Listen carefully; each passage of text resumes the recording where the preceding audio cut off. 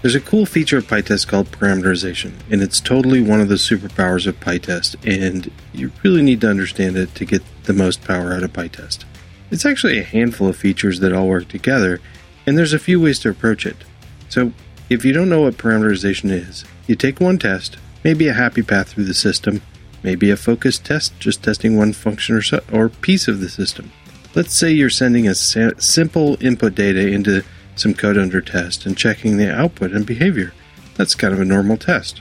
Now, parameterization is the ability to take that test and send lots of different input data sets into the code under test, maybe even have different output checks, all with the same test that you developed with a simple test case. Super powerful, but something that trips people up all the time. That's the focus of today's show. Thank you to PyCharm for sponsoring this episode.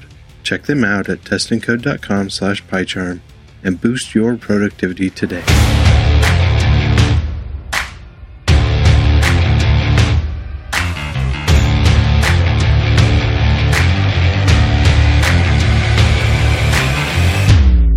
Welcome to Test and Code, a podcast about software development, software testing, and Python.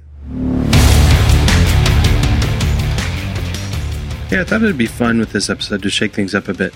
When I have an interview, that's probably going to take the whole episode. But when it's just me, like this episode, I thought it might be fun to try out a different format, or maybe try several different formats. Let me know what you think. First, updates. I'll start us off with an update on what's new with PyTest. Well, more specifically, a hiccup I had when updating and how I got around it. Next, fun with flags. Many of us use a handful of tools every day, but might not know the power they hold. I'm going to share a get option that I just learned. Then the parameterization bit that I talked about at the beginning of the show. So PyTest is up to version 5.1.2 now, as of the 30th of August. At work, I was using the 4-something release, and I tried to bump up to the latest one, and it didn't work right away. So let me tell you what happened. So in the 5.1.0 version, they removed some deprecated features. And I applaud this, even if it causes me a bit of extra work. I mean, it's a small team focused on an awesome tool, and if they're taking away some of the features that make the code structure a little bit better, and it's not really taking away features, it's taking away things that we really shouldn't have been using in the first place. So, good job, PyTest team, but it did cause me a hiccup. So what happened? Well, actually, I'll just go through a couple of steps first. So if you're going to update any version, what I, especially PyTest, my suggestion is that you first, before you upgrade, run all your tests to make sure that your tests are working as you expected. Then upgrade to the newest version, then run your tests again. If you don't have any issues, then great. If you do have some issues, then kind of work through them. So that's what I did. So what I did, there's a page on the PyTest site that's a changelog, and there's a page on there for deprecated features. I used both of those, and I'll have links to both of those in the show notes. So what happened in my case? In my case, there is the configuration of your test run, and the things like which flags you passed in and stuff like that. And it's called a config object, and that used to be able to grab that with the global pytest.config object, and that's not there anymore. That was deprecated, but the functionality is still there. So in my case, I had a hook function. It's PyTest report header hook, and that we were using that to basically just grab whatever options people were using and print that at the top of the report. It was nice for tracking how a test was run. And we were also grabbing it and putting it like in a special output. So we're saving our output to a database. So we're saving that as well. Within that report header, we were accessing pytest.config. And that went away. So what do I do? Well, the PyTest report header hook has a config object already. We should have just been using that. So I just replaced pytest.config with just config, and the whole thing worked just fine. Now, your mileage may vary. Maybe you're doing something extra fancy, and this is probably what's going to happen. Normal test code isn't going to break with versions. But if you're doing something like, you've got some hooks or something where you're grabbing some internal bits of PyTest and hoping that it'll work, well, so the changelog will tell you which features were deprecated. And then the deprecation list, it's a really great list that talks about kind of how to, if this fails for you, what you should do differently. So it isn't completely thorough. Again, volunteer team, but they've done a really good job. So thank you, PyTest team, for helping me get through this. So PyTest is up to 5.1.2, and I'm really liking it. So fun with flags. I thought it'd be kind of fun to try to just introduce one or two flags from common tools that we use every day, because maybe there's something new. And what's new with me, was I've been using Git for a long time for open source projects, but at work we've been migrating to Git from an older version control tool. And one of the things that people have asked me is if I clone a repository and I want to select a branch of somebody else's, if I just say git branch, it only shows me the branches that are new or local already on my machine. How do I see them all? Well, there's a -a flag for all. It's just git branch -a, and that's it. It shows you all of the branches that are on the remote repo. So cool, so simple, but 2 characters, and it gets exactly what people want. Thank you, PyCharm, for sponsoring this episode. PyCharm today is a different powerhouse than it was even a few months ago. The team has done some amazing work, not only in their PyTest support, but in other areas as well. One area that I'm really impressed with is the recent changes to the Jupyter Notebook support. More and more work is being done in notebooks in all sorts of fields, and people like me want all of the power of notebooks with all of the power of a great editor. I love my editor tweaks, keyboard shortcuts, and custom theme, and I don't want to give it up just when I'm working on a notebook. And now I don't have to create, edit, and run Jupyter Notebooks right in PyCharm. They recently added more run controls. You can run all the cells, or the currently selected cell. You'd expect that. But this next bit is super cool. With a selected cell, you can run everything above it, or the selected cell, or everything below it. This is way neat and helpful for working on and debugging changes and exploring data. You can try out the new notebook support yourself by going to testandcode.com/PyCharm before September 25th, and they'll give you 4 months to try out the Pro version. Now the meat of the show, paths. Why I should have named this something easier to say.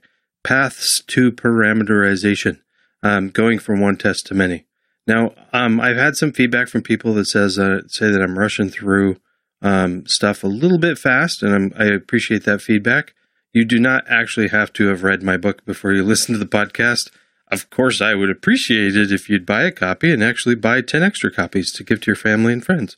Test parameterization is a mouthful, but it's also, if you take a simple test that's just doing something simple. Let's do the dumb addition one. So if I've got a sum function, takes 2 numbers and spits out an output, I can have a test that says, given 1 and 2, if I pass it to sum, the answer should be 3.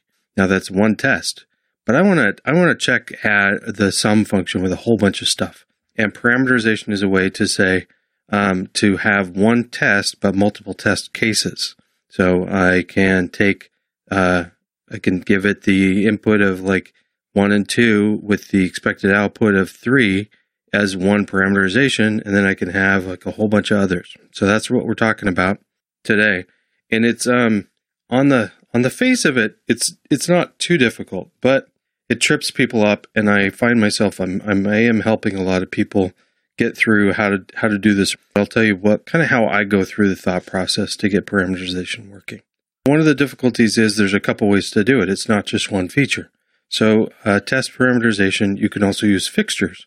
And fixtures are, if you're not familiar with them, they're just an extra function that runs before a test runs. So if a test says, like, I'm using fixture X and Y, and those X and Y should be functions that exist with a decorator that says like PyTest fixture above it, and PyTest will look for those and run those before it runs the test. Why am I bringing that up? Because that's one of the ways you can do parameterization. So there's the marker, pytest.mark.parameterization. Wait, no, that's not right. pytest.mark.parameterize. Is that right? Now I'm messing myself up. One moment. Yes, pytest.mark.parameterize. I've been saying this so long that I messed myself up. Where did I was looking this up? Well, I'm going to give links in the show notes to both the PyTest documentation for both parameterizing tests and parameterizing fixtures.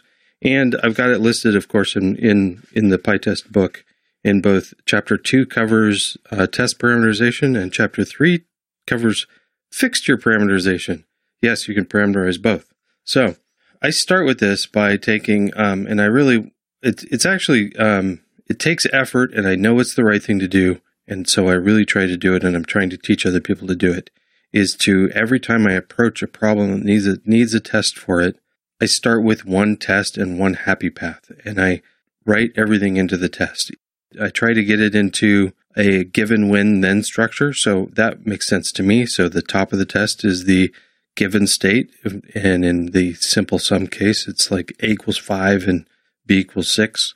And then when, the when state is the action. So in our little sum case, it would be like C equals the sum of A and B. And then what's the answer? So in the then part, I'm going to assert that C equals, I should have picked simpler numbers, 5 and 6, 11. So assert C equals 11. Now, some people think of that as a range act assert, and they're really the same thing. It's just how better you think about it. So I think about given when then better. It kind of syncs with me. So that's my little test. So I write the test just as is. Now that I have that test working, I'll actually run it and make sure it works. And then I will take the given part and see if that makes sense to put into a fixture.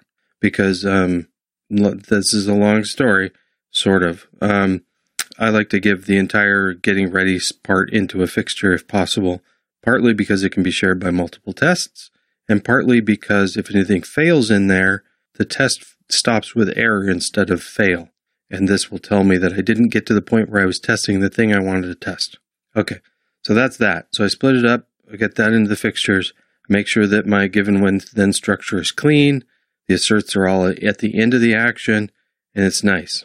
So at this point, I'm going to take advantage of version control and commit this all to Git, or whatever version control system you're using. Make sure you save this part, and probably the earlier part. I commit all the time because when I'm refactoring stuff, I want to make sure if I really muck things up, I can go back in time a little bit, and it happens all the time. Really love version control. Now that I have my test split into either a test that's nice and concise, or I've put my getting ready stuff into a fixture. Now I want to have that one test case and make it into more than one test case.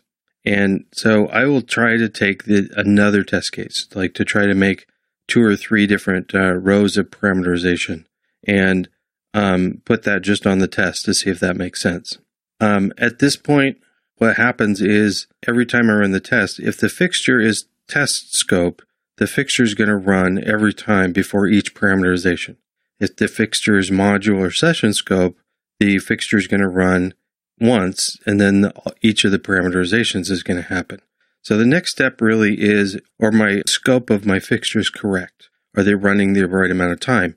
If they're doing something that doesn't change every time, then they might be able to be broadened in scope. It could be a module or session scope. It might make sense. It still also might make sense that like the actions in the test might reset something that needs set up in the fixture, but a whole bunch of other stuff doesn't get changed. In that case, you can split up the fixture. You can have part of the fixture be module or session scope, and part of the fixture be function scope. And the way you do that is just make 2 fixtures and have the function scope fixture depend on the module scope fixture. Now, does this even make sense? When I've got 2 or 3 parameterizations, if it makes sense at this level, then hey, you got it. You can just add as many parameterizations as you need right here, and you can turn this one test into multiple test cases. And in many cases, this is totally good enough. Now, there's a lot of times where the thing that I want to change for every test case it lives in the fixture, not in the test. Well, what do I do then? One of the options is we can just jump right into fixture parameterization.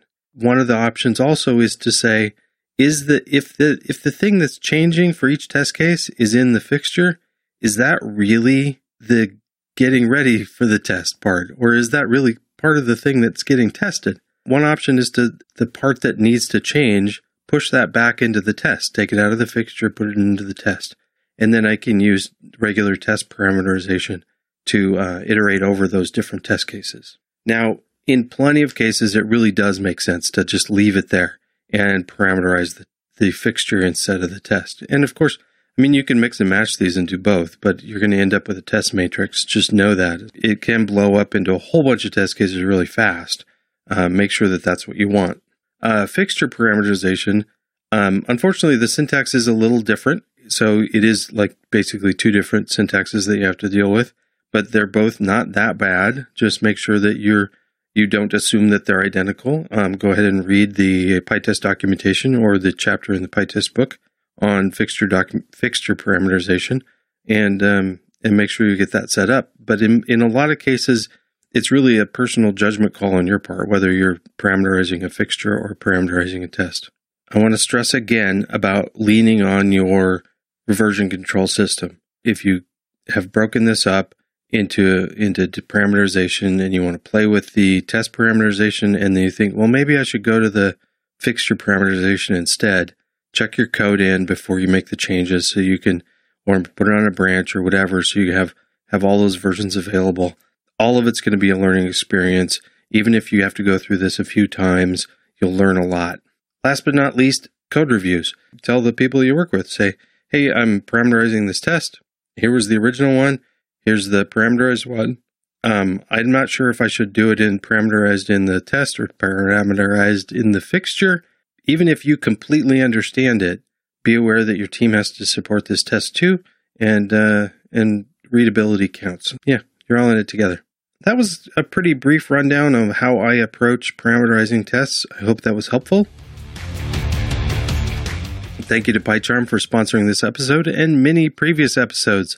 Don't forget to go to testingcode.com/PyCharm before September 25th to get that 4-month pro trial and get your work done faster with a great editor. That link is also in the show notes at testingcode.com/87. Thank you to Patreon supporters. If you get value out of this podcast, please consider pitching in $1 or $2 by going to testingcode.com/support. Also, thank you to all the great people on our Slack channel. I really can't tell you enough how awesome these people are. Join the fun at testingcode.com/Slack. There are now over 700 people there helping each other out with testing questions. And please let me know what you think of this episode. Do you like the format change? What do you think of Fun with Flags? What do you think of checking in on some new versions of different tools that we use? Maybe I'll cover the new things in like some of the other tools. Let me know which tools you want me to keep my eye on. I'll definitely keep my eye on PyTest and Talks, but what others? So the easiest way to reach me is to go to testingcode.com and look for the contact form and send me an email. You can also find me on Twitter, where I'm at Brian Okken, also at TestingCode, or at Test Podcast. The last two are easier to spell, of course, but I monitor at Brian Okken more frequently. And by the way, there's 2 Ks. There's somebody else out there with 1 K, but it's not me. That's all for now. Now go ahead and test something. Or maybe turn one of the tests you already have into many with some handy parameterization.